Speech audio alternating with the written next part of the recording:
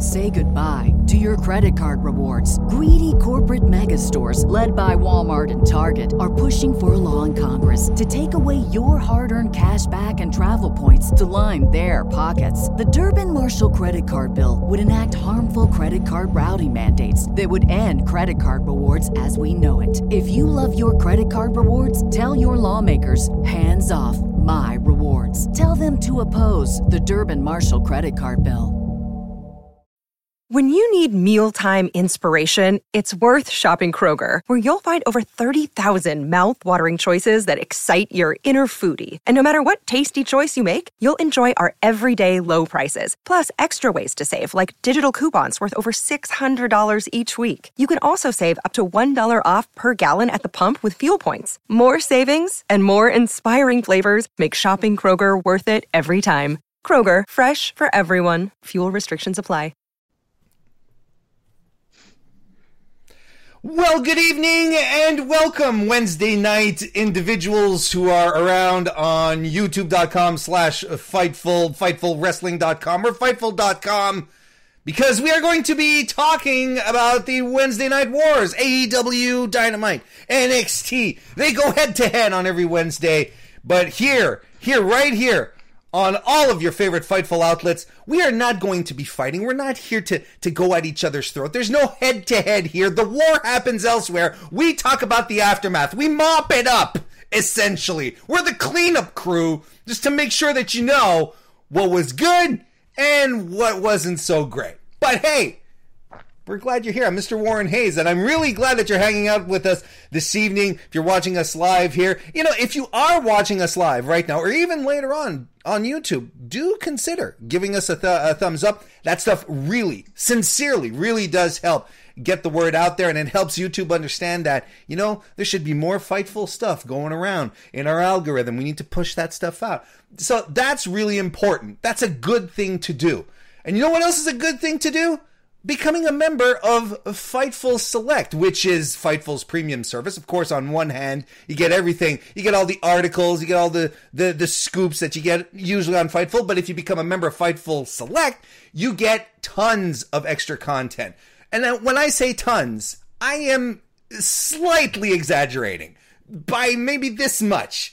But you do get a lot of content. You get Sean Ross Sapp, who does the backstage report every week. He also does Q&A sessions, gets extra content with Jimmy Van from The List and Your Boy. You get Steven Jensen, who does the Weekender report. You get sneak peeks at articles. You get some scoopsy previews there as well, which is always a good time. It's always fun. Plus, on top of that, you get look, I may be biased here because I hang out with him on every Wednesday evening, but you get the star of the show, the main event, the Sour Graps reviews of Raw and SmackDown, basically twice a week, of Alex Pulowski pointing out everything that is memorable and fantastic from WWE. And Alex Pulowski comes over on Wednesday nights to talk with us about NXT. So we're glad to have him. How you doing, Alex? Better than I was after the draft. That's for sure. Has your draft hangover really passed? No, the draft is still going on because a bunch of dudes from Raw are coming back to SmackDown on Friday to wrestle meaningless matches because you got to get Lars Sullivan over by beating the hell out of Jeff Hardy. You got to do it. When there's a question out there of whether or not you got to get Lars Sullivan over by beating the hell out of a beloved longtime superstar, well, the answer is you just got to do it. Brand split be damned. I want to know how you're still not recording Sour Graps following that awful draft. You should still be on the air talking about how bad it is. But listen, my episodes are like encroaching on 2 hours every Hey, guess time what? I start talking. So guess what? Ours too. but for entirely different reasons. But thank you, Alex, for being here despite the draft weighing down upon you. And that other voice that you heard here is none other than Robert Dude DeFelice, who is a staff writer here at Fightful, among many other things, and he joins us every Wednesday to talk about AEW Dynamite. It's good to see you, Robert. Yes. Good to see you. I'm in the mood for steak, Warren. Listen, I am always in the mood for steak. I don't know exactly what that entails in the world of wrestling, but we're going to find out next week. But before we move on any forward, remember, folks, if you want to show a bit of support for what we do here at Fightful, do consider leaving us a super chat, and we will read your question, comment, or mood online for everyone to hear, such as Evan Wright, who left us a super chat. Thank you very much, Evan. Says, weekly reminder that Robert rules, Alex and Sour Graps rules, and Warren rules. Thank you very much, Evan. AEW was real fun to watch tonight. Pentagon versus Phoenix hose me down. Yeah, we're going to talk about all of that, but thank you very much for the very kind words, Evan. And Anakin JMT left us a super chat as well. Thank you very much. Anakin says, Rob, I got a PC N64 controller, so your time dominating as Taz is coming to an end. So what this is about is, over the weekend, I streamed some games with Jeremy Lambert on this very YouTube channel, and I was dominating as Taz because, as I explained several times, nobody beats Taz. Is it because... Nobody. No, but at what game? At SmackDown vs. Raw? Oh, at No Mercy. Nah. Taz was particularly strong, and his moveset is pretty easy to punch. I agree. Nah, he was a bit OP. But there we go. Hey, someone did get beat tonight. AEW, NXT. Which of the two, Alex, do you think was the better show tonight? Ooh, AEW. Robert, how about you? Really, that's funny because I'm pretty sure NXT. Oh goodness! So it's gonna come down to me to decide. I think we're going to go with NXT this week. I want to start off with Alex this week. We've been, ultimately, it's just to pick who goes first. It doesn't really matter. So NXT starts off with the Undisputed Era coming out sans Adam Cole. Alex Pulowski. But Kyle O'Reilly has the microphone. He says Adam Cole is out because of the attack from Ridge Holland, and if Ridge Holland wasn't already in a hospital bed, the Undisputed Era would put him there. But whoever was behind the attack will be found, Alex. This is interesting that Kyle O'Reilly is underscoring this strongly at this point, right? Well, yeah, it appears to me like what they're going to do is go for a split, like right down the middle of the UE. Everyone's telling me, well, it's obviously Fish and Strong did it. Like, oh, okay, so it's obvious. I missed all the obviousness. But if that's what they're going for, Fish and Strong versus Cole and O'Reilly could be fun. That could be a fun little thing. We haven't seen like a straight up faction split in a long time.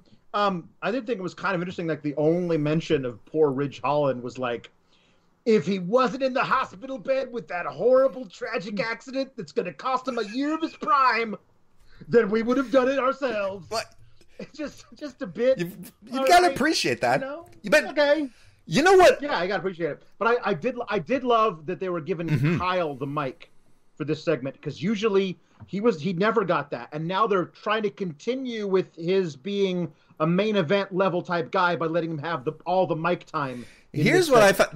You want me to tell you what kind of vibes I got from that segment? Kyle O'Reilly did it. Please. Okay. Because he's there. We're going to find... Because everyone was expecting Adam Cole to turn on him. The whole friendship thing. They were leaning into it. And he was like, sure. We're going to find the person who did that, Adam. We're going to have our revenge. And I'm like, well... Yeah, look, right? It's wrestling. We'll see what happens, obviously. Listen. Somebody who definitely was not Jeff Hardy ran over Elias in a parking lot months ago. Elias just showed up and attacked Jeff Hardy, and Elias says, Jeff Hardy ran me over, and we know for a fact it wasn't Jeff Hardy. But they're just running with this whole thing like Jeff Hardy ran over Elias. Are you saying that people should watch the show, Alex? I'm saying that people should watch the show and remember things that happened a few months ago. Wow. But my thing is, I'm pretty sure that that they had no idea who was behind the actual attack.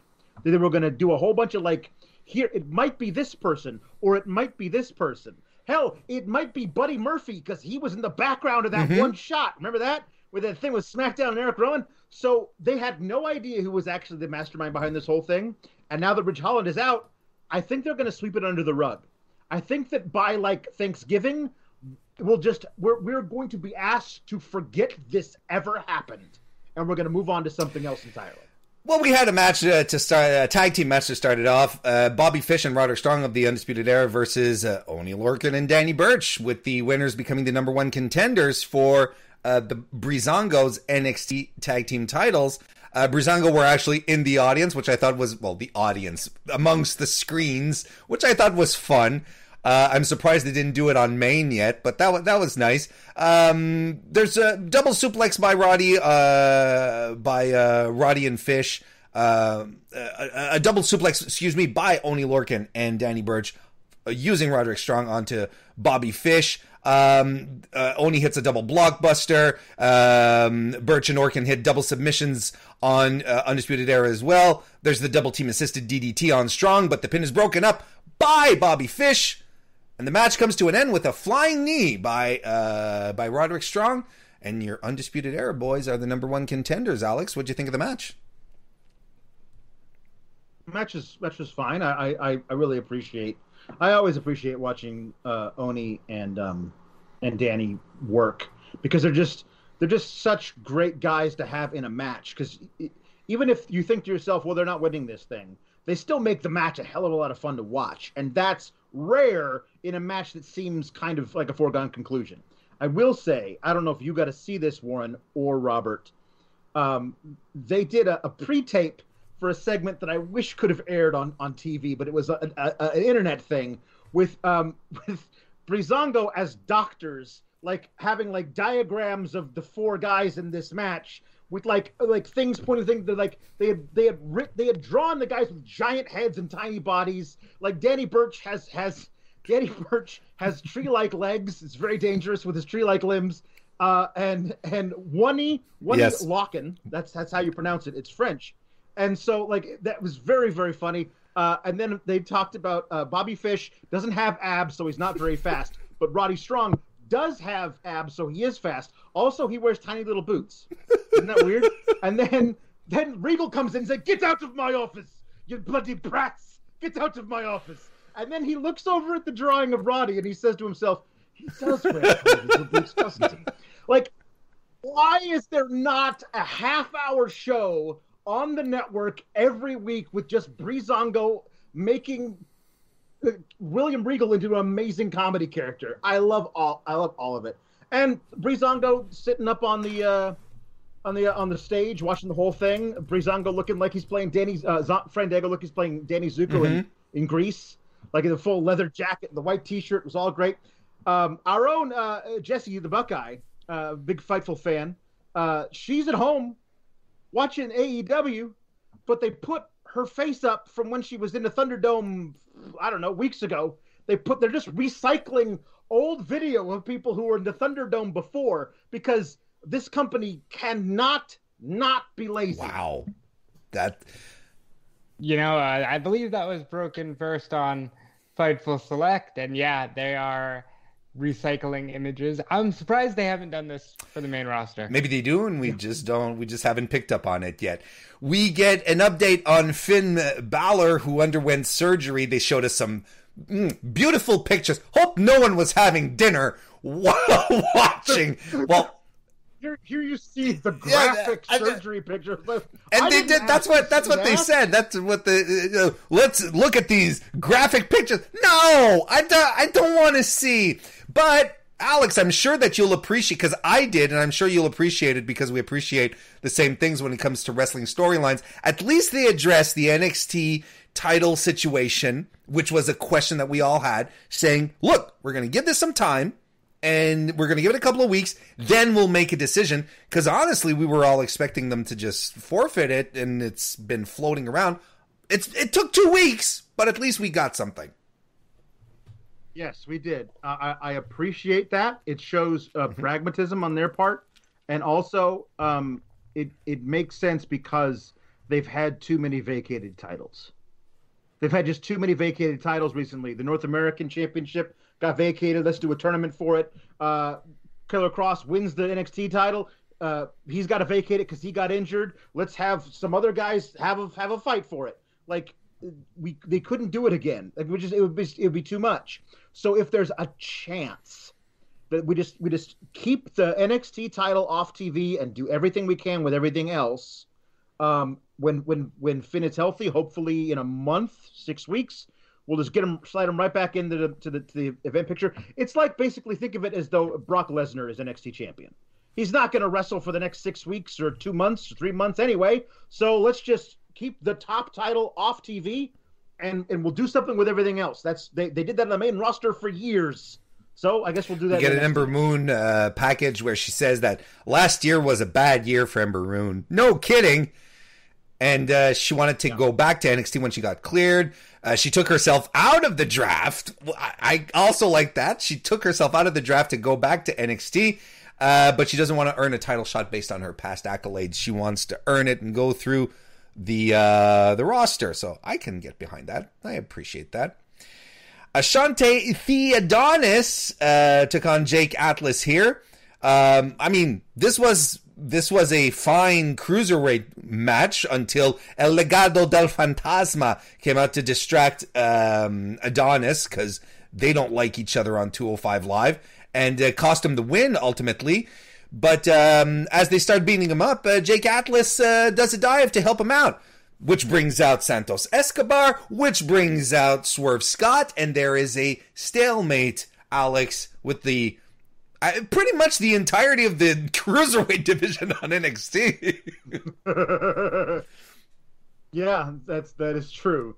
I'm fine with this. I mean, that match between Swerve Scott and Escobar on the Takeover was friggin' great.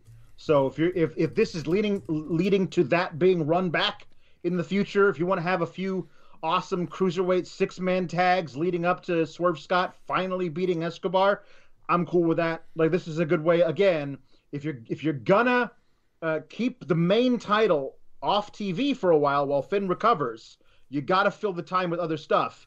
And great 6-man tags in the cruiserweight division is a way of doing it. Now, like, build that division back up, because it felt like prior to that match at the Takeover that Escobar's been off TV forever.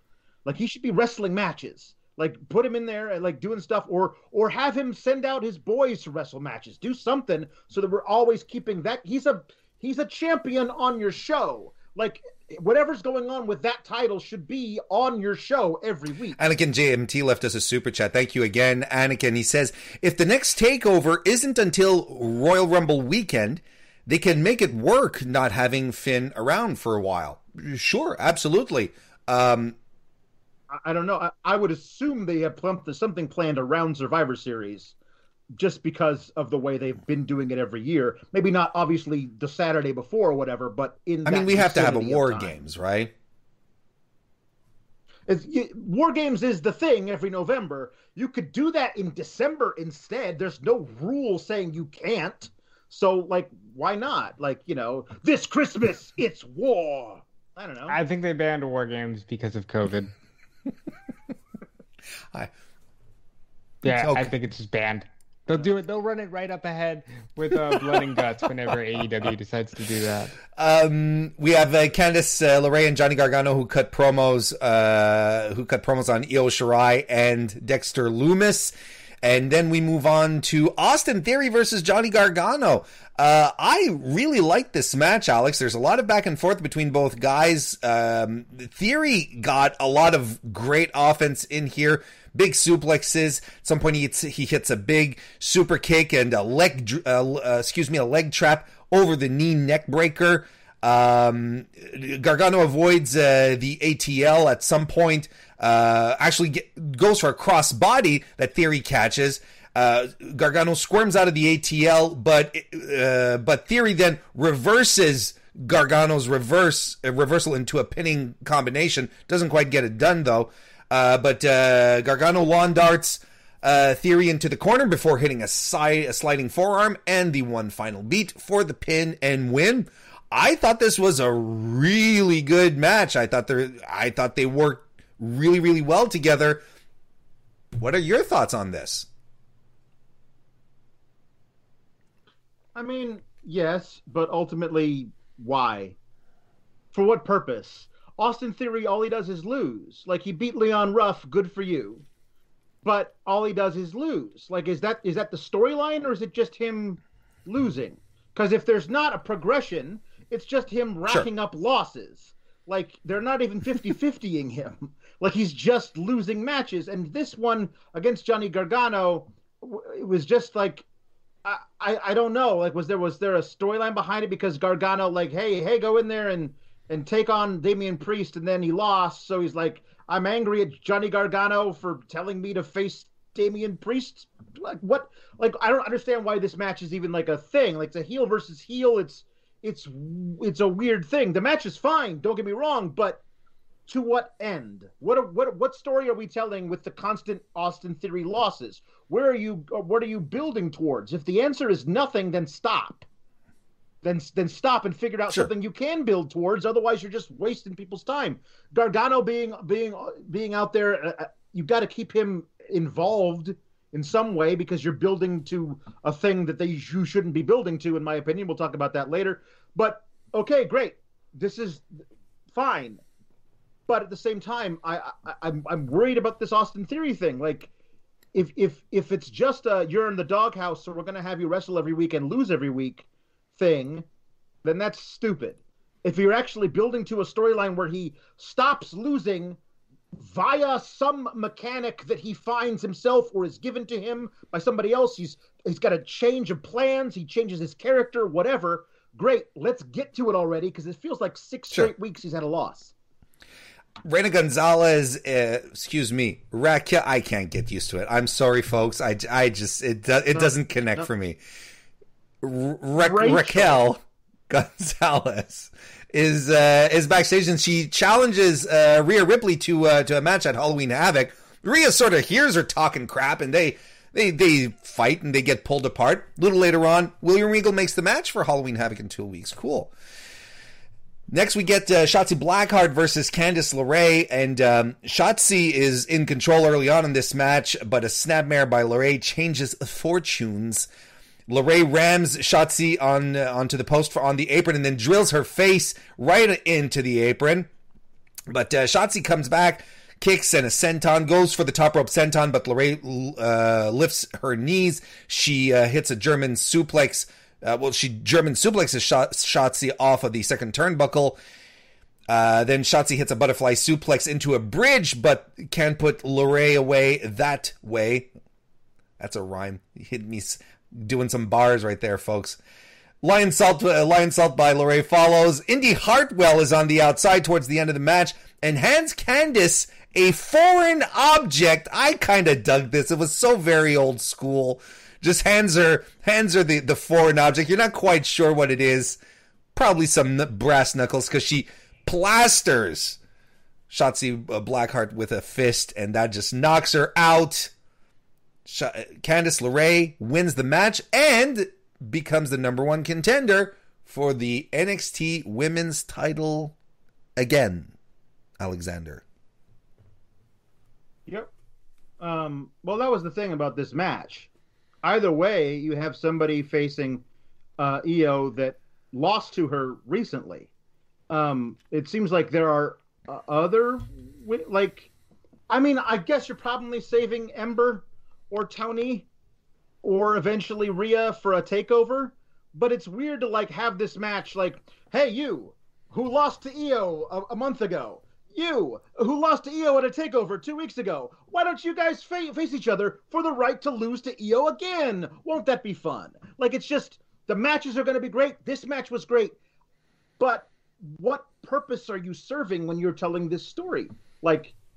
There could be something new and different. I think the thing you're telling this story with Candice is that now Candice has a little friend who passes her brass knucks from the outside, and that's something she didn't have when she faced Io the last time. So maybe that's different. but I don't love the whole like you just lost to her. Here's another chance for another championship match. I don't love that. I feel like you lose to the champion, you go to the back of the line, you work your way back up. That's just my own personal thing. But this match was very good. It was brass knuckles. Indy Hartwell tweeted out a photo of her like wearing them. So yes, it's definitely brass knucks, which I think William Regal can appreciate. I think this is all very good. And again, like you're making Indy Hartwell out of nothing. Like, I don't know that she's won a match, like really won a match on TV. I think she might have won like via distraction. Yeah, I feel like she won against Shotzi when Shotzi was feuding with the Robert Stone brand. There you go. But it wasn't like via her winning it. It was via chicanery. So you're making her out of whole cloth by just having her like there, and we're wondering what's her game. Now the world is your oyster at this point. You can completely create this whole character for her because she has no character. We don't know anything about her. So now you can completely create her, and I'm totally here for that part of this. And there's very good. And Shotzi can't face Io at Halloween Havoc. She's apparently the host of Halloween Havoc. That would just create a whole conflict of interest thing. And I don't want Robert, to get into that. what do you think about people losing titles and then getting title shots? It's a very main roster thing to do, right? Well, I was going to save this for when we talked about Orange Cassidy, but yeah, it's dumb. You don't lose the championship match and then go, I know, we'll give you another chance. Especially in a roster like NXT, they're stacked. Their women's division is great. Highlight that instead of running back matches from your last pay-per-view. But there will be a little twist or a spin, rather, so I guess that'll be enjoyable. Oh, that... Very good, Robert. I appreciate that one. Thank you. Drake Maverick comes with some documents, some paperwork from a marketing firm, Alex, to show off some marketing ideas to his tag team partner, Killian Dane. Shows off some costume ideas and so on and so forth, and as well a suggestion for a tag team name, Alex. But in case, I'm going to let you say it to the good people, just in case you haven't watched NXT. I also, but he showed them, here's some renderings of what our gear's going to look like. But I also brought fabric swatches so you can feel what it'll feel like against your skin. Also, Fishnet's in right now. It's Halloween. And like he holds it up so he can look through it. Like Drake Maverick, Rockstar Spud is a comedic genius. Like he's just got all this, like it seems like it just falls out of his brain, completely formed as a fantastic joke. I love it. But he has a mock-up of their logo for the Furry and the Fury, which is just great. Of course, I'm the Fury, and he does some little shadow boxing. What am I? Well, you're the he kind of rubs his shoulder hair. I mean, you're the and I think that's all great. This is all amazing. What I want is for Drake to have new renderings and a new logo and new name every week, and them to never actually settle on one, but just him come up with brand new things that could be hilarious every week. I don't ever want them to have a real tag team name or real gear. Just this for the length of their time as a tag team, which I hope is forever, because they're Drake also announces that they have a tag team match, much to Killian Dane's surprise, against Imperium. Let's talk about the match, Alex. It happened a little later on, but since we're into it, as they come out this week, Alex, Killian Dane kills the music, does not want to come out to any dancing straight off the bat. That must have irked you. And Drake was very upset. There you go. And so was I. Like Drake says, we didn't even get to the whistling. And I want to apologize. Last week, I had only heard very small snippets. Now they actually have come out with the whole song on YouTube, which I listened to on a loop for like 6 hours a couple of days ago. It's really catchy. So there was too much whistling before. It's not the thing I was doing last week. It's just, and that's it. It's just very quick, but it's not like the whole thing that I was doing. I apologize. That's fine. You were enthusiastic last week, so that it's completely understandable. Sure. I remain so. This was a very physical match. The Imperium guys were just beating the tar out of Drake. and until Killian Dane gets a hot tag, starts beating Imperium up, suplexes everywhere. Then Drake asks to get tagged in, which Killian Dane lets happen, but it was a big mistake. Drake goes for a flying crossbody. Fabian Aichner catches him into a brainbuster. Killian Dane gets taken out on the outside, and the European Doomsday Device by Imperium gets the win for the heels. After the match, though, Everrise come in to sort of push Drake around, but Killian Dane appears out of nowhere, clotheslines both guys down, comes and tells them, or tells Drake actually, no one gets to hit you except for me. There you have it, Alex. And then they go back. The music hits. Much to Killian Dane's surprise and dismay. Yeah. He was not happy about it. I was, though. I loved it. Killian Dane saying nobody hits you but me.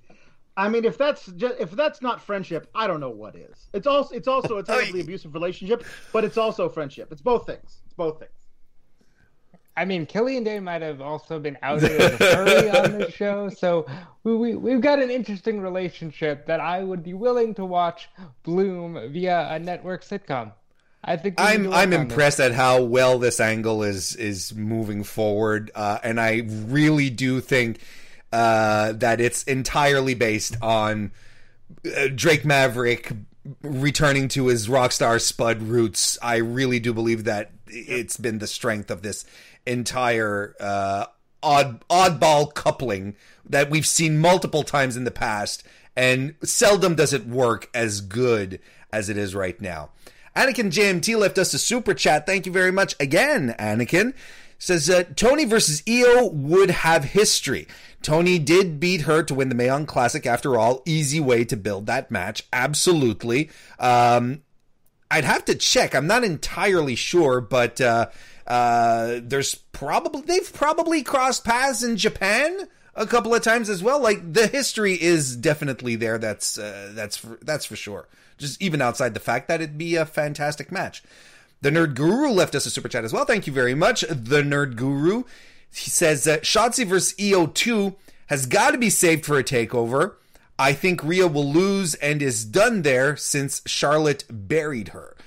I completely agree that the next Shotzi vs. EO has to be for bigger stakes. Well, for big stakes on a bigger stage. There you go. Because their match on NXT a couple of weeks ago was fantastic. But did Charlotte bury Rhea, Alex? I mean, listen, it was a terrible booking decision by them. The match was great. Rhea could have easily won the match because it was right down the middle. Like, they each got in a lot of great offense. It was a great match, and they made a wrong booking decision. Did it stunt Rhea's growth? Sure. She's like turning 24 like now. So she's not done.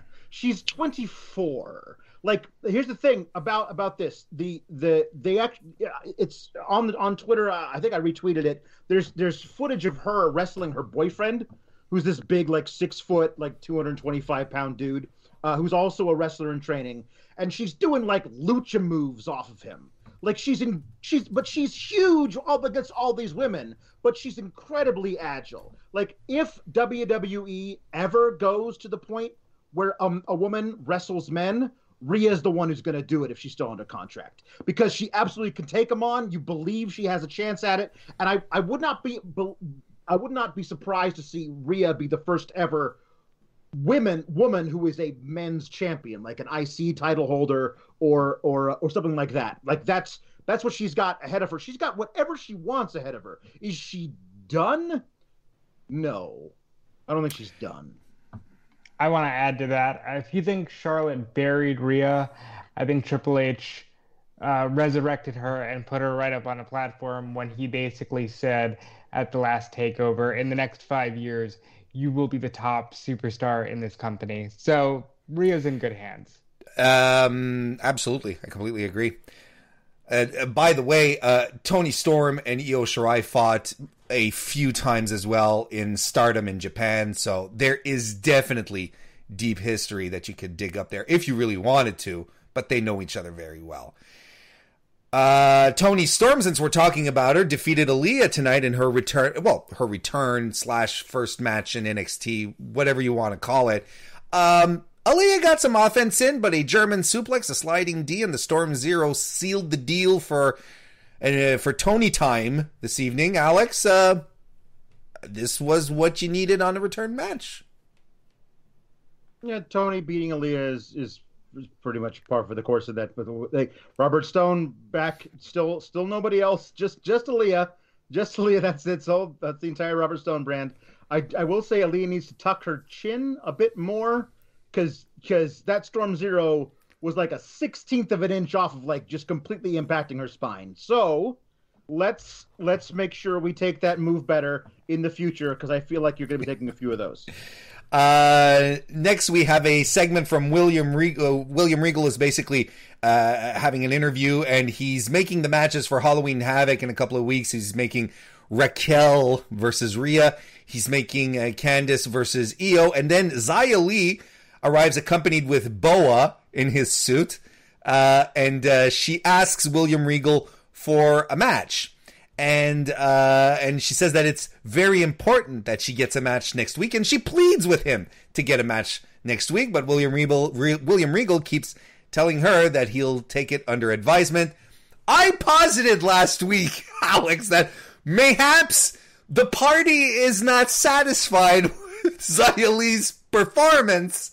And Boa here speaks in Mandarin, I guess. I'm assuming. I'm not. There's a couple of Chinese dialects. I'm assuming it's Mandarin. I don't know. What do you make of all of this? Well, okay. Here's the thing. If it was Lucha Underground, it would not be the party. It would be a clan of like kung fu women who are like very displeased when he left them from Beijing and came over here. Like, but the thing is, like, it'd be like the Lotus Triad is like who would be the people who are after her, which I would be totally down for. But it's NXT, and it sure looks like the People's Republic of China is very upset with her for losing matches. I don't know what this is, and I guess I'm gonna have to keep watching to find out. But it seems to me like you got to have somebody else here. She's got to keep losing, and the person who is mad at her has got to show up. I just don't know who that is. I don't know if they've got like some other Chinese recruit that is there that's ready to come up. I just hope it's not Akira Tozawa. That's all I hope, because I feel like that's something that, like, if Vince was in charge, Akira can do it. He'll do it. Like, it's basically the same thing. So can I hazard a guess that this is the return of the legendary Ho Ho Lun from the? God. Please let it be Ho Ho. I need it to be Ho Ho. I mean, he started wrestling in China or something like that. If you speak that stuff into the universe, at some point the universe is going to listen. Robert, I'm gonna this is all your fault moving forward. Here's hoping, right? Yeah. No, it's Remember, folks, you can leave us a super chat, and it will be my pleasure to read your question or comment on the air, such as the one left to us by Zach Barber. Thank you very much. Zach says, actually pointing out something to you, Alex, in regards China, because we were talking about Rhea winning titles. China is a 2-time Intercontinental Champion. Right. No, you're right. I'm saying that was a, for lack of a better term, she was presented as a freak.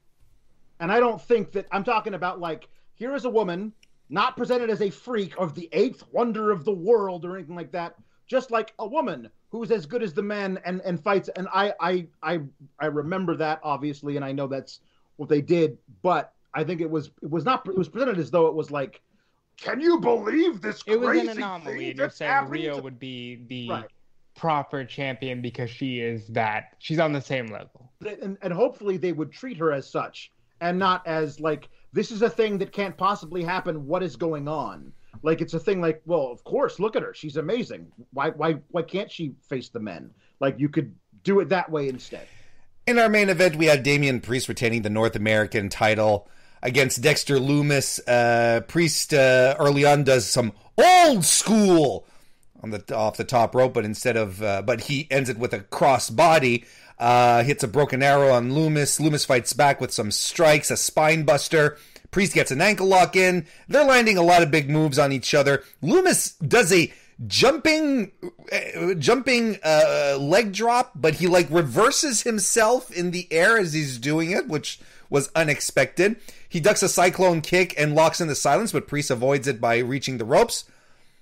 Referee gets a little distracted here, which allows our boy Cameron Grimes to run. Don't you put on our boy, the mascot. He's our guy. It's unanimous here. You know, Alex is putting on a front, but he runs in.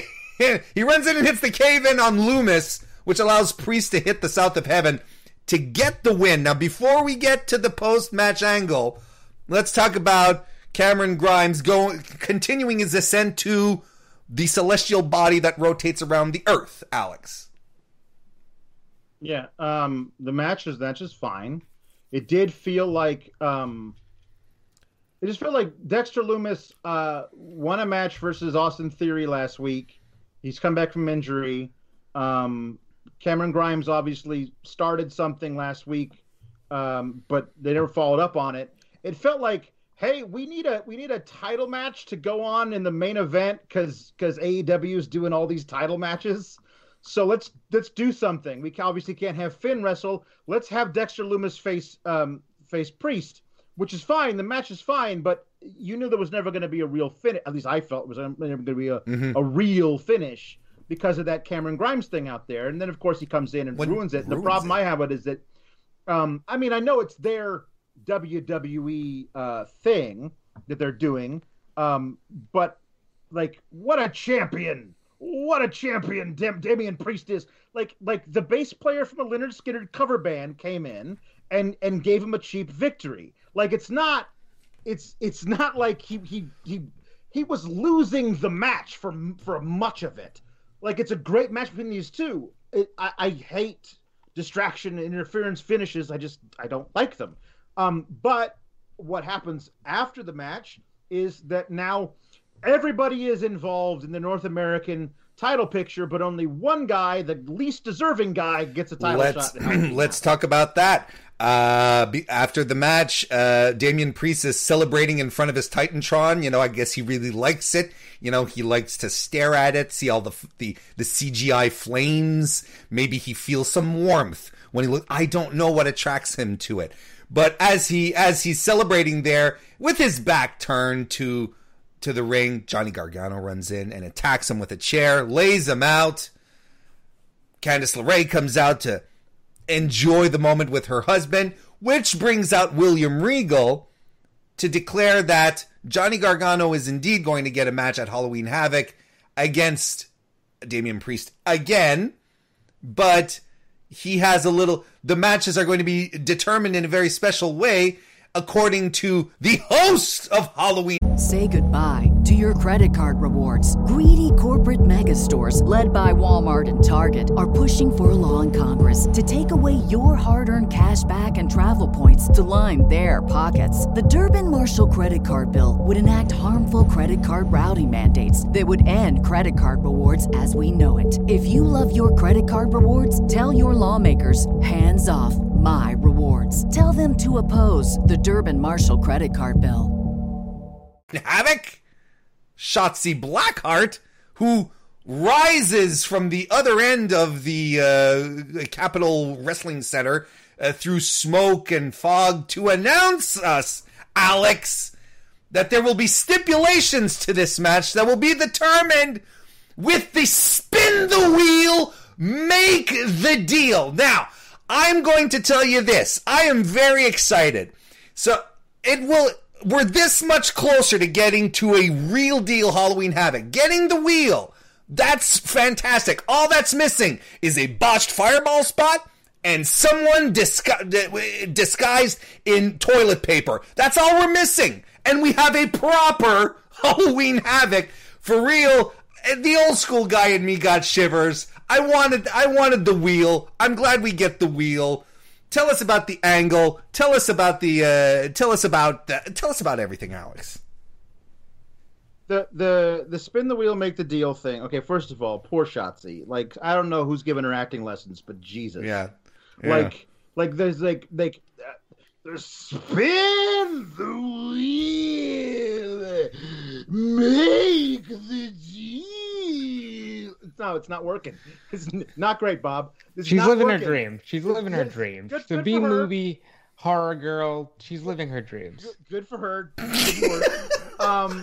One thing I will note about this is it is not a practical wheel. It is a digital wheel, which eliminates the possibility for things like a coal miner's glove match. Because I don't know what Halloween Havoc it was, but there ain't no way it was supposed to be a coal miner's glove match. Like, it was an actual wheel, and it landed on something, and the commentators, when it came up, was like Jake the Snake versus Sting or something, and the commentators had no idea what a coal miner's glove match was. They had to, like, search for notes, and it was a coal miner's glove up on a pole. A coal miner's glove, for those of you who don't know, is like a big, heavy glove, and if the person who gets it off the pole gets to wear it and punch people with it. It was a really dumb match, but that's on the list. That's on the wheel that they showed. Good. Well, the thing is because it's a digital wheel and it's controlled by a computer, there's no way it's landing on coal miner's glove match. But I'm looking forward to what it does land on. But here's what I would rather have. I would rather have not the people who lost to Io and Damian Priest at the previous TakeOver get a rematch at this Halloween Havoc. When there are so many other people who are also available, why not have fun like a triple threat or a fatal four-way, especially in the North American title? You could have Damian Priest versus Dexter Lumis versus Johnny Gargano versus Cameron Grimes in a, whatever you want to do, Inferno match, but like make them all in there. Like, let everybody on fire. Like, let's do it. Let's do it fun. It's Halloween. Light everyone on fire. Yeah. I want to mention this because we didn't talk about it. There was that backstage segment where Tommaso Ciampa watched film of Velveteen Dream interfering in his match last week, and he's just watching it. And as he turns off the TV, he just says, "He's dead," referring to, of course, Velveteen Dream, but also me, because I was dead. Like, I'm dead now. Like I'm dead now. I went to heaven because I get to watch Tommaso Ciampa rip out Velveteen Dream's still beating heart, probably at Halloween Havoc. So that's going to be a lot of fun, guys. I'm looking forward to it. Before we wrap up NXT, we got a couple of super chats. Zach Barber left us another one. Thank you very much, Zach. Says, I've had my various issues with NXT, but damn if they didn't hit me in my nostalgia soft spot with the spin the wheel, make the deal. I agree. I popped. Yeah, I popped. It's a lot of fun. Patelron left us a super chat as well. Thank you very much, Patelron. He says, I will have to see if Alex can do the Shotzi Blackheart laugh and howl at the end of the NXT review tonight. Wasn't it just... I think it's basically that, right? Beautiful. Yeah. Like, spot on. Absolutely spot on. You should be her. You should be her acting coach. Before we move on, I just want to say this wheel has a TLS match, and I swear to God that means tables, ladders, and snakes. Swords. So we've got some tables, stuff ladders, going on and here. Snakes. Please let it be that. Please let it be that. So that was... I don't know, man. NXT's just throwing stuff at the wall, and it's on a wheel, apparently. And we'll see what happens. So that was NXT. We have another super chat from Anakin GMT. Thank you again, Anakin, who, again, we're going back to Rhea. Says Jacqueline won the old cruiserweight title with the light heavyweight title, and I think, and Alex, I mean, just to make sure that Alex's point is clear. Even in the case of Jacqueline winning the light heavyweight title, it wasn't really serious. It was still a joke. This was Vince McMahon saying, look at all these small guys. I can have this muscular woman come in and beat them up. Alex is proposing here, And as he mentioned with Chyna was, she was an anomaly, that just something that happened and she could beat up men. What Alex is proposing in Rhea's situation is she legitimately should challenge men, and not as a freak show, not as a thing, just as a very strong competitive wrestler who can just happen to beat other competitive wrestlers who happen to be men.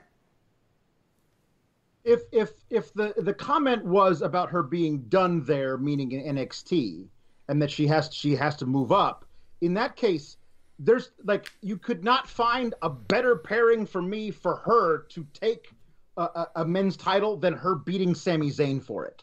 This version of Sami Zayn, as obnoxious as he is, would say you couldn't possibly defeat me, Sami Zayn, for this title, and get up to a point where he's actually egging her on, and she accepts a challenge from him, which is now I got you where I want you. There's an easy way of building it. Even now, not 5-10 years in the future, you could do that angle tomorrow with this guy who happens to be champion right now. She's in that position where it could happen. I'm just saying, hopefully it's treated not as a freak show or as a commentary on these, all these little guys we got walking around, but an actual, honest to goodness, this is a storyline we're doing on Remember to keep leaving us little super chats, ladies and gentlemen, because now we are going to talk about the AEW Dynamite edition tonight, the anniversary show. Robert, it's been a year. Yes. I mean, look, we've seen wrestling companies start up, have a first year, and not even be as remotely successful as AEW has been, without necessarily getting into very specific details and so on and so forth.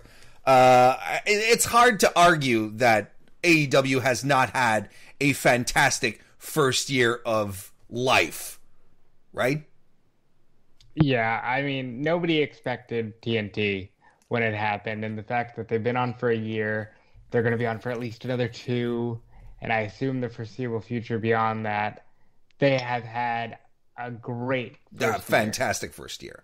And the anniversary show kicked off tonight with FTR versus the Best Friends. Again, this is fantastic work by FTR. And here's the thing. And I was seeing a little bit of discussion saying that FTR always wrestle the same way. They cut someone off and they keep them in their corner, but that's what good tag teams do. But you do see a lot of other heel tag teams employ those types of situations. But the way FTR does it, in my opinion, and Robert, feel free to chime in here, the way FTR does it is so competitive. They work really hard to keep their opponent from reaching their corner. There's always something, there's an urgency to it. They're always tagging in and out, keeping the fresh guy in. The way they do it is very special and really is their signature, in my opinion. Yeah, I mean, precision tag team wrestling to a T. Dax Harwood, Cash Wheeler, they are the best tag team in the world, in my opinion. And do they wrestle the same way? Yeah, but Ric Flair had the same match for 45 years, and they were always good. Just because it's a simple formula doesn't make it bad, and I think they nail it, and it works beautifully because they are in the company that's filled with high spots wrestling to no end, and they just provide that dichotomy. This was a strong match to kick things off. Trent ate it for the majority of this match. Chucky T finally gets a hot tag with a somersault tope to the floor. Falcon Arrow can't put Dax away. Soul Food half and half combination connects, and they even hit Strong Zero, but FTR break up the pin. Can't get it done. Trent and Cash fight on the outside, and Trent spears Cash. He moves out of the way, and Trent drives right through Kip Sabian's arcade cabinet, which this is so dumb. I'll just say it right now. This is dumb. Well, I mean, we're having a great match here, but they can't avoid just the silliness. Why does everything have to break down into nonsense? Why are you playing an arcade machine in the middle of Daly's place? I mean, for the love of God, sell more tickets. That's valuable real estate you're not using there. If I come across an arcade machine, I'm playing it. Wherever it is. I mean, if it's the middle, wherever it is. I love a good arcade. Okay, but are you bringing the arcade machine with you wherever Yeah, you because go? No, not necessarily. But if like it's you there, have to, you have to drag that along. Like there's a rental, right? You have it's a pickup truck or a trailer that you have to hitch. There's. I mean, the man's got a wedding to pay for. I don't know why he's paying to lug this thing around anyway. I see a trend in Anyway, there's some shenanigans that happen. Cash clocks Chucky across the head with the tag team belt, and Dax gets the pin for the win. Not gonna lie, I'd like FTR to win their matches a little more cleanly, but give us some final thoughts on this match, Robert. I think the fact that they don't win them cleanly is what keeps them villains, because if they just won with wrestling holds, they'd say, you know what, you're a good wrestler and I like that you're here in AEW, and they don't want that right now. So they're giving the people not what they want but what they need, and I appreciate it. After the match, Miro attacks the Best Friends for smashing up the arcade cabinet, which leads us into our next match. Kip Sabian and Miro versus Lee Johnson and Sean Maluda. There wasn't much here. This was a showcase for Miro, who basically just tore Sean Maluda a new one. Kip got involved via a flying cross body. But that leads to Miro hitting the game over former Accolade for the win. After the match, Kip is pissed as well at Best Friends because that was his most prized possession, the thing he loved more in the world, the most in the world, with Penelope Ford right behind him, of course. Yeah, and I was going to say, how does Penelope feel about this? I mean, good Lord. And then Miro, for some reason, starts speaking in Bulgarian, and then he goes, good friends? Yes. You broke my shit. And now I'm mad. Now, I want you to really think about this, and I won't go on too long of a diatribe because Warren isn't feeling well. But this is the last man who wrestled John Cena in a straight-up match at Mania, and we got him talking about video game machines and you broke my shit? He should be wrestling Jon Moxley for the title, and there's no reason why you've turned him into an absolute dork just because he's got a twitch. This makes no sense. It's very short-term, not long-term, and I don't like it. It's bizarre. I'll tell you that much. It's bizarre. Backstage, we have Lance Archer, who is beating up Jon Moxley. All right. And a little later on, as Alex Marvez is trying to talk with Lance Archer, Moxley attacks Archer. So that's also something that happened. But we'll get to the main event later. I think it's a good way to close out our review. We get the tournament brackets for next week. That starts next week for the world title opportunity. Actually, the world title eliminator tournament. The 8-man single elimination tag match. The first match, the brackets go as follow. I don't know if it's the first match, but the brackets go as follow. We're going to get Rey Fenix versus Pentagon Jr. We're going to have Kenny Omega versus Joey Janela. Colt Cabana versus Hangman Page. And Wardlow versus Jungle Boy. Those are our brackets. Robert, what do you think about all of this? Jungle Boy will have a great showcase with Wardlow. Lucha Brothers will tear it up. I see Penta going on to face Omega, who will finally have a good match on TV with Joey Janela, but this is Kenny Omega and Hangman Page going to the pay-per-view. I mean, they couldn't have spelled it out any more clear. This should be a fun pay-per-view match when they finally get to this. I think that they spelled it out so clearly that they're going to swerve it in some way. Like Kenny interferes to make sure Hangman doesn't face him in the finals thing, like something, because it is just so. I mean, that's the way it should be. It should be Hangman versus Omega. That it needs to be that. But I feel like they've just laid it out there on a platter so obviously that it feels like they're like, but not yet. You're gonna get it, but not yet. Like, it feels like one of those. They got you with the bro. We're going to hit you with a friggin' swerve so big that you're not going to see it coming. I got you. I know where we're going. Look at that impersonation. MJF comes out with Wardlow. He says he has an announcement, and he calls out Chris Jericho to make it. who comes out, of course, with the inner circle. First and foremost, of course, Sammy Guevara finally has his inner circle jacket, but he's not wearing it because it's like 6 sizes too big for him. But Jericho insists that he puts it on. MJF compliments Jericho on his body, his long, bodacious hair. Makes sure that he doesn't want things to get weird, but he asks Jericho if he can touch his hair nonetheless. But Jericho tells him, to cut the shit, make your announcement. MJF says they're the 2 biggest minute-to-minute draws in the company, and he brings himself around. He can't quite say it because he's so prideful, Robert, that he can't outright say it or ask it, but MJF wants to join the inner circle. Ortiz grabs the microphone and says, "We don't want you." But Jericho says, "Shush, shush, shush, shush, shush, shush, shush." Instead, he invites him to a one-on-one steak dinner for next week, Robert. What the hell is going on? All right, I feel like I'm going to say this a lot when talking about AEW, but if WWE did this, people would eat it alive. And I saw a lot of people praising this. Jericho invited the man to a steak dinner. This is ridiculous, but I would like to formally request right now that you and I, Warren, do this on Fightful Select. We eat a steak dinner on Fightful Select. And just talk.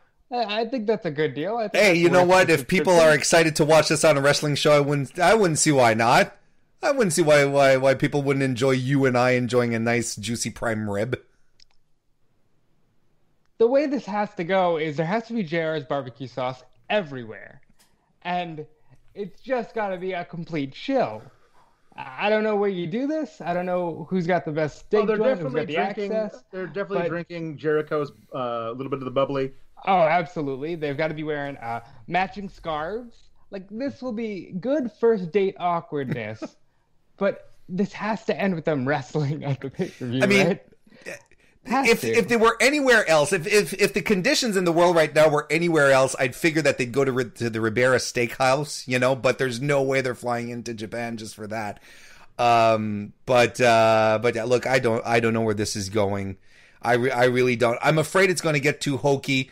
I didn't care much for the MJF build up to All Out.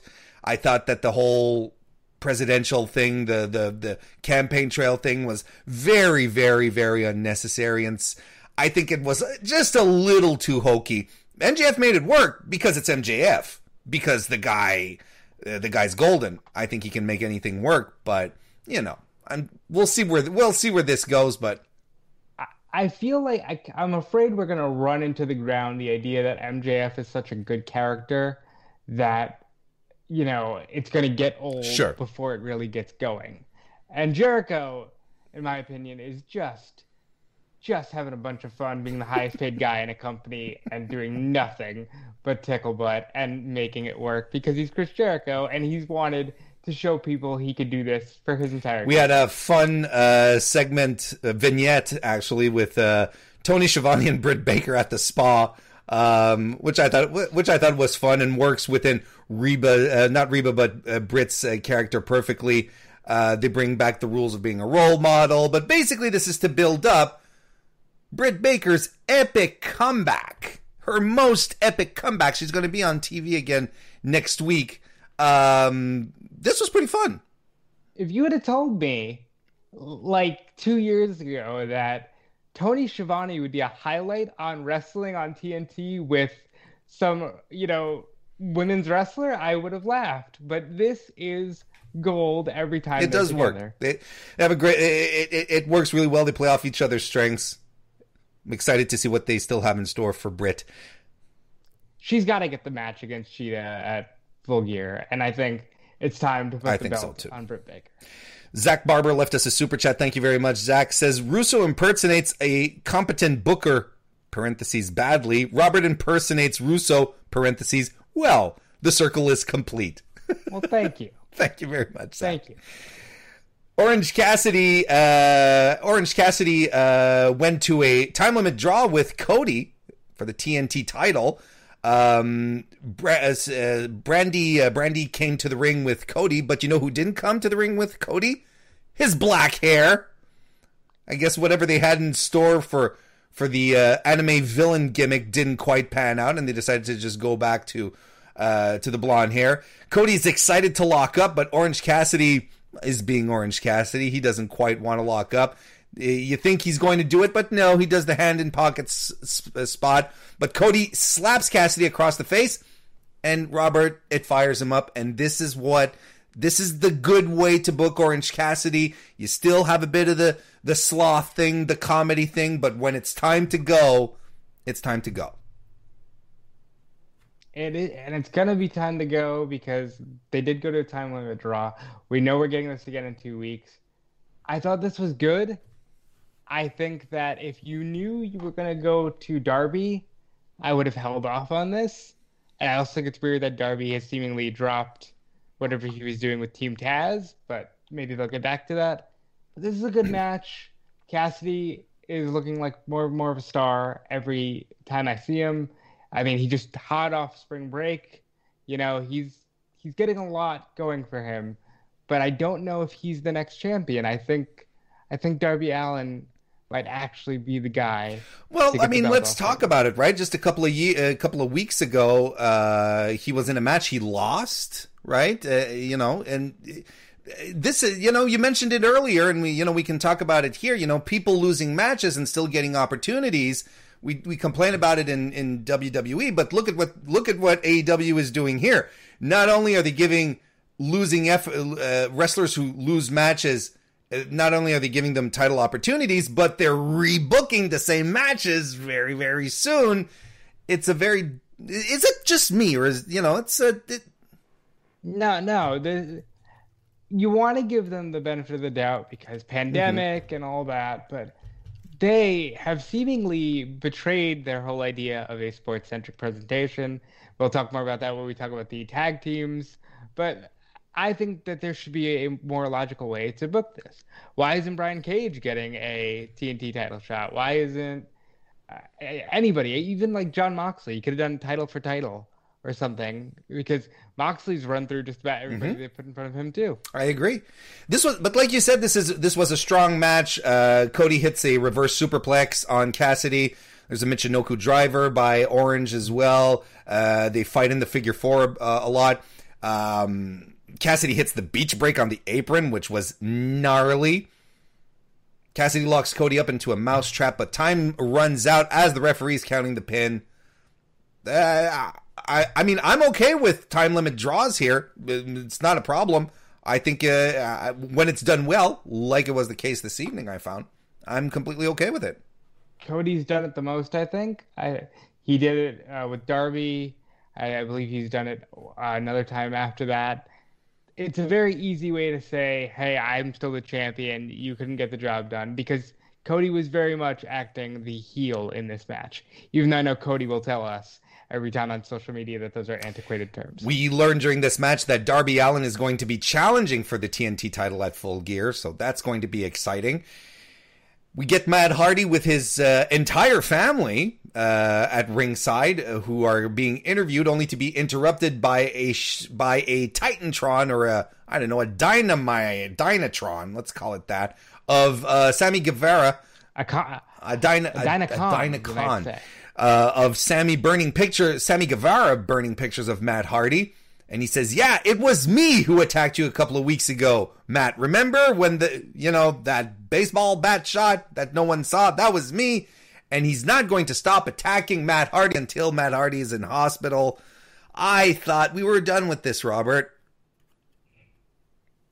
This seems like a walk back. This seems like maybe they had something else in mind, and they just went, nah, we'll run Sammy back. Because really, that's, again, if WWE did this, it'd be an issue. Oh, it was me, obviously, the person you've been feuding with for 4 months. How could you not immediately suspect me? I don't know. Because we all sort of figured it was done, and I think Matt Hardy did as well. Yeah. Well, yeah, and also he did the thing with, like, he's wearing a hoodie. We're like, who could it be? Is it Slapjack? Just kidding, it's shit. It's the same guy. It's the same guy from before who nearly killed him with that move where he almost died. We're gonna do that match again, so bet you can't wait for that. Maybe they'll do the last man standing. Maybe they'll just run it back completely. Maybe they're that insane. Remember, guys, you can leave us a super chat, and I will read your question or comment live on the air. We're still going here talking about AEW, and we're leading into the four teams, the draw for the four teams who will participate. Hold on. Does the UFC ever just throw names into a tumbler and, Robert's triggered. Them out? Hey, does a sport ever do that? Does a sport ever do that? We have rankings, guys. We have a ranking system, but we're just going to throw your names into a tumbler.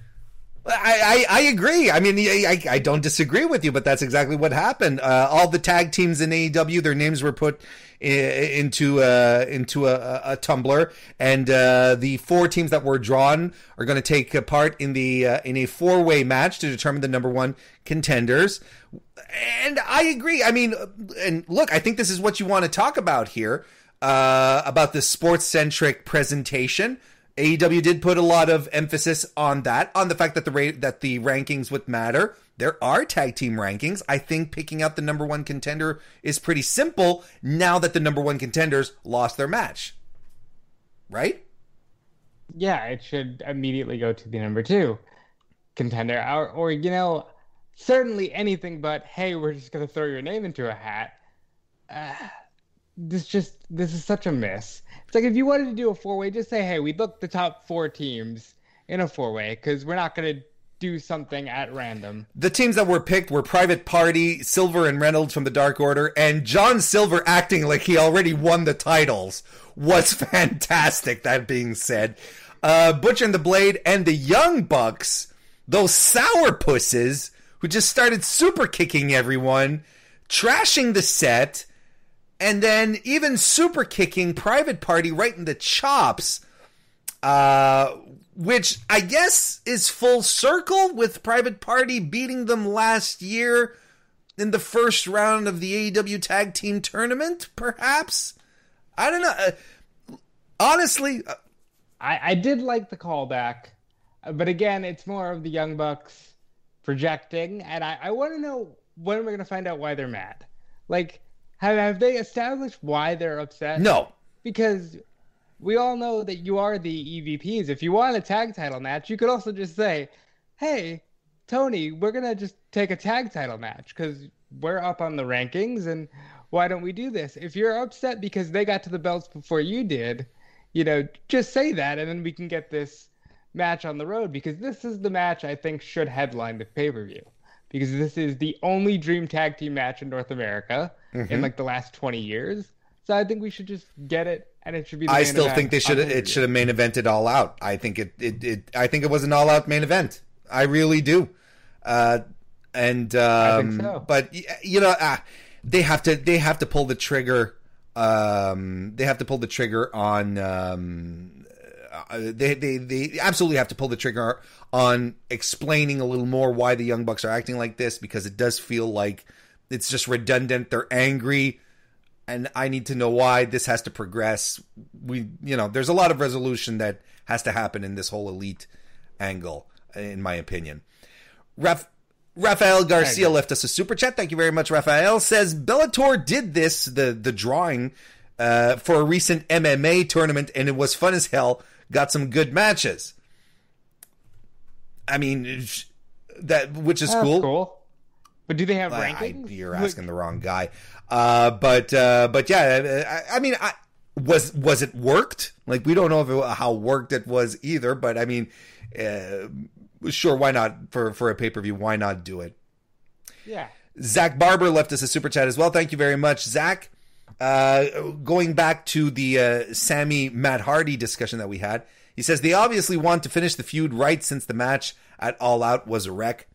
Yeah, I mean, it's the feud's been cursed. Let's just be honest with each other. Maybe it's just a question of the guys just wanting to have a proper conclusion. I think sometimes it's better to just walk away from a wreck and say, hey, I was able to walk away from this. Let's move on. You know, Matt said he wants to be a champion. Let him go after Cody or something. I don't know. It seems like they're going back to this when they don't need to, but hopefully at Full Gear, it's good. We had Big Swole against Hikaru Shida for the AEW World Women's title. A lot of tie-ups in this match, some strength contests that Swole nails. Shida suplexes Swole on the floor, and Swole hits a springboard cutter on the stage area. There's even a straight jacket suplex by Shida into a bridge, but Swole's shoulders weren't on the mat at all. I don't know why Aubrey was counting anything there. I don't know. There's Shida hits the Falcon Arrow, can't put Swole away with it. Swole hits Dirty Dancing, but Shida grabs the bottom rope to break up the pin. She avoids another Dirty Dancing and a couple of knee strikes later. She covers Swole. What are your thoughts on this match, Robert? I believe they said it was over 200 and almost 220 days or so that since Shida's been defeated. This was good, better than some of the other offerings from this division. My just thoughts are, let's get to All Out. Let's get to Britt Baker. She is where the money is in this division. Shida is great, but Baker right now is the closest thing they have to the total package. And I'm not talking Lex Luger out, but Baker's It great. made sense for them to pull the trigger on this match, though, because Swole did win against Baker at All Out in that match, but she still... You know, it was still a win. She was still highly ranked. It made sense to get this a little out of the way before moving on to hopefully, Britt Baker. Yeah, I think that's just what logic dictates, but wrestling isn't always logical, so let's see what happens. Isn't always logical. That's adorable. I kind of feel we should end it on that note. I think the podcast peaked at this moment right here. We get a segment hyping up Shawn Spears and Scorpio Sky. So that's something that Didn't know this was a thing. Didn't know they were like fighting. Oh, I'm cool with it. They've been You trading guys- glares backstage. You haven't been noticing? I saw the one before the tag team match, but I thought that was more alluding to the fact that, hey, Tully manages Shawn Spears and FTR. I didn't know that was more a personal thing. Then Eddie Kingston wearing a Montreal Expos jersey, by the way, comes out with the Lucha Bros to go sit down at commentary for the main event where Jon Moxley successfully defended the AEW World's Championship against Lance Archer in a no disqualification match.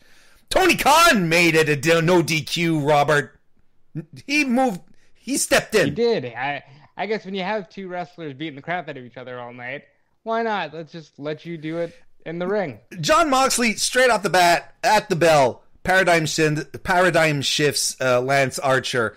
When Louis was still on the podcast, he had pointed out in the lead up to All Out that the paradigm shift was banned, right? But Louis was like, when's the last time that Jon Moxley won a title match using the paradigm shift? Like, he's been using all sorts of different moves to get the job done. As far as the finisher goes, Robert, I think the paradigm shift is done. That is a great question. I mean, he kind of gave it some new life when he started elevating it with the Death Rider in Japan and stuff. But it seems like AEW is determined to move away from it, or he's just determined to show that he can beat you in many different ways. Either way, the paradigm shift. See, the thing in Japan, you'll always, or not always, but there's a lot of times you'll have two versions of the finisher, and you'll have you'll have the spinning Rainmaker from Okada, but then it's the Rainmaker, the short arm Rainmaker that'll get the job done, right? And Moxley has that. He has the paradigm shift, but then he has the high level the Death where Rider, he elevates it. elevates. Yeah, it's called the Death Rider in Japan. You're right. And then he elevates it, and that's the one that puts the guy away. He even did an elevated one on Archer tonight, and Archer kicked out of it. So I don't even know. I don't even know what it is anymore. I really don't. But this was a fun no DQ match. Very brutal. Fought on the floor. Cannonball senton by Archer from the apron to the floor, which is always cool to see from a guy that big. They go really hard on each other in the ring. Mox gets some chairs in. They set up some tables. I like the part there's a moment where after Archer chokeslams Mox through two upright chairs, Mox locks in a knee bar while he still has a chair wrapped around his neck. He sort of gets it off, but that very short window there was pretty fun. Moxley paradigm shifts Archer off the apron through the tables, but the match continues. Nothing. No finish. It was a callback to the absolutely Wrestle Kingdom match. I know that, but no finish there. I think it could have ended there, but hey, it's AEW, so there's a blackout by Archer, but Mox just shifts his weight over to get the pin, the surprise pin on Lance Archer, and that's how he defends. Give me some thoughts on the match before we talk about the post-match angle. So the blackout to me struck me as one of those, wrestling is a predetermined thing and it's fake because there's a pile of weapons right there, and yet Archer just decides, no, I'll slam you on the canvas. It's a small thing, but if you're really trying to hurt a guy, you would slam him on the pile of debris that is right there. And with Mox, trying to use the bulldog choke and always trying to use these pinning combinations, strikes me as he thinks he's Bret Hart, where he can beat you anyway, but Moxley's great, but he's no technician in the vein of Bret. And sometimes, just put your finish over and beat him with the DDT. After the match, the Lucha Brothers attack Archer, who just no-sells their chair shot.